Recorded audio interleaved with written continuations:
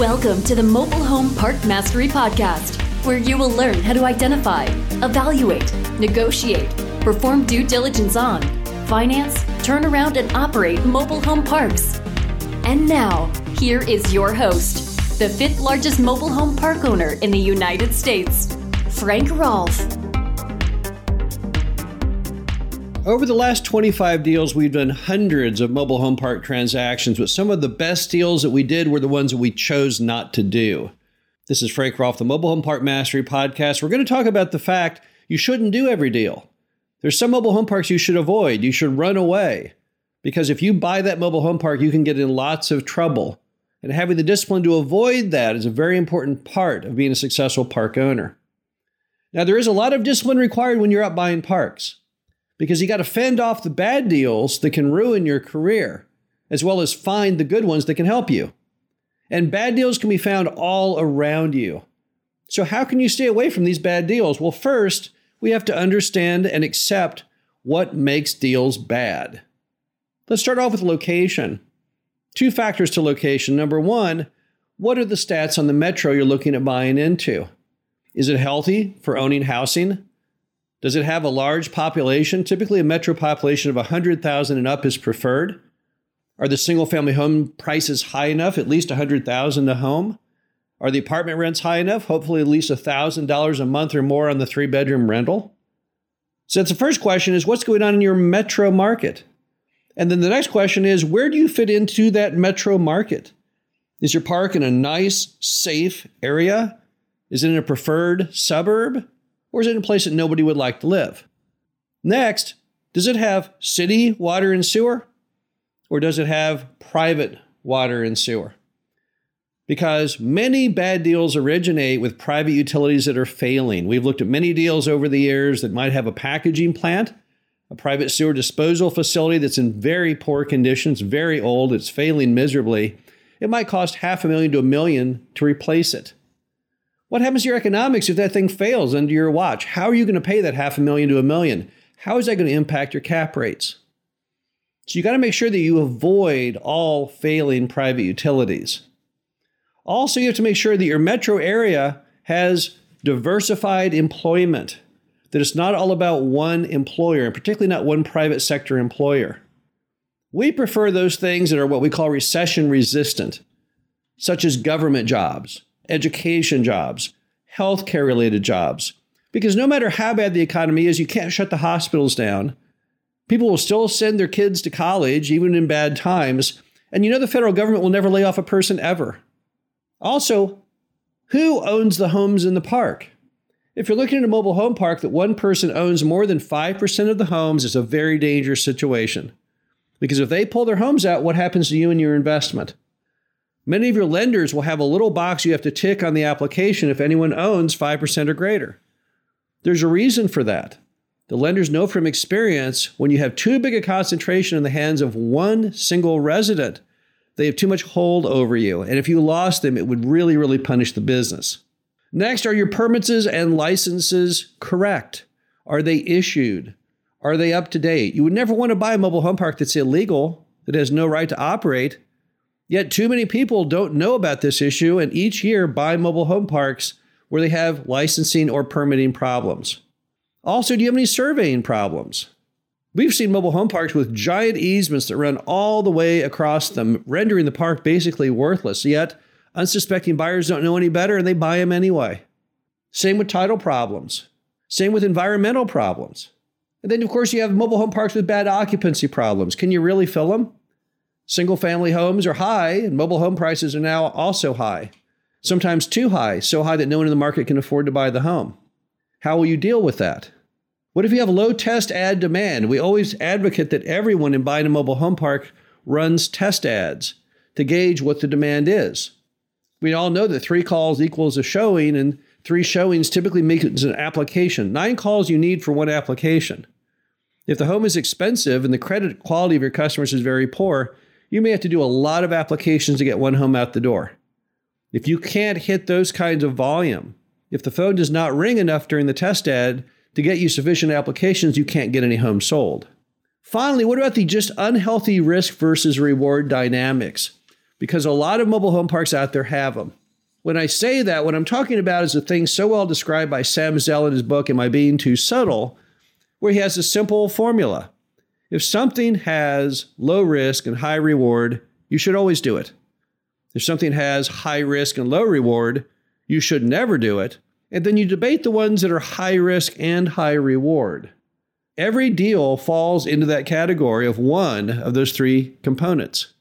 Either you should definitely do it, you should never do it, or you got to think really hard about it.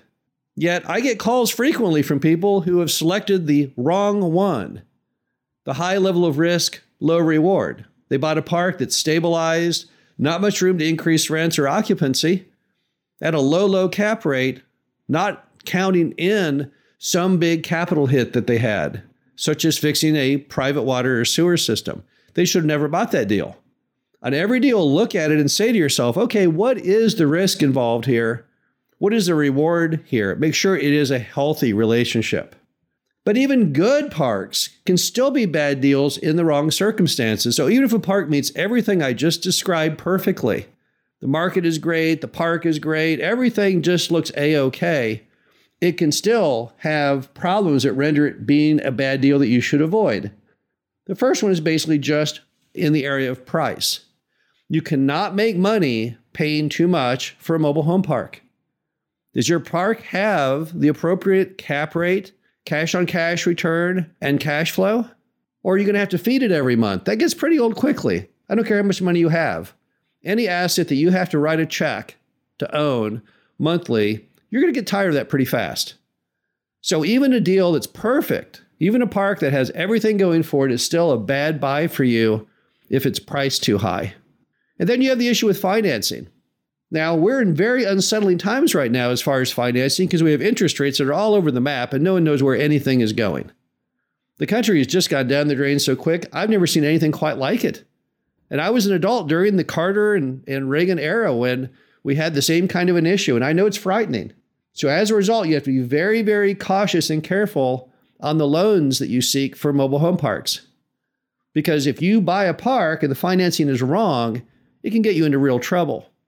Now, how can financing get you into trouble? Well, number one, if the term is too short. Now, what is the term? The term is how long you have from when the loan begins to when you have to pay it off in a balloon and refinance it. Now, on a lot of your institutional debt, Conduit, Fannie Mae, Freddie Mac, that stuff is typically 10 to 12 years in length. That's plenty long. That gives you a chance to do a lot of improvements to the park, raise rents, fill lots, and go out and refinance and have a good safety cushion on top of that. But there are some banks out there and some sellers that want you to try and accept a term of only a few years. If a mom and pop tells you, I'll carry the paper, but I'm only going to carry it for 3 years, you got to run away from that deal or renegotiate it because you cannot survive on a 3-year note. A 3-year note means you only have a year or so to make all the improvements, then another year to season it, and then another year to get the loan. That's not much time. Particularly if you have a heavy lift turnaround, you'll never get it done in that period of time. So make sure your term is reasonable. What's the shortest you can go? Well, I guess 5 years is about the shortest you should go. But even then, I would try and get something longer. 7 years is much safer than 5. And again, 10 is the best you can get, but 3 or 2 is clearly too short. Also too high an interest rate. So if mom and pop are going to sell or carry, that's great and everything, but you can't pay them 10%. And if you're going to go out there and try and get a hard money loan, again, some high rate, can the park really survive that? Did you really factor that into your numbers when you started? Or are you going to say, well, okay, I'll start off at that high rate when I start this turnaround process, but then I'll refi it into a lower rate. Well, what if you can't get a lower rate in the end? What if interest rates have climbed to the point you can't at that moment get the longer term on a loan at a lower rate? Make sure you've accounted for that. Also, if you have too fast an amortization. Sometimes mom and pop will say, well, I'll carry the debt, but only on a 10-year amortization. Well, a 10-year amortization will never work. The typical mobile home park amortization is 25 to 30 years. On a 10-year, you'll be paying principal down so quickly, you'll probably have horrible negative cash flow. So sometimes financing can make a good deal bad. And then another item is capital needs, where the capital needs exceed your budgeted liquidity. If you're buying a property and you know it needs work, it needs to have the roads redone, who's going to pay for that? Do you have the capital to do that? People often are all on board with being completely sensible on their down payment, but they lie to themselves on how they will pay for capital needs.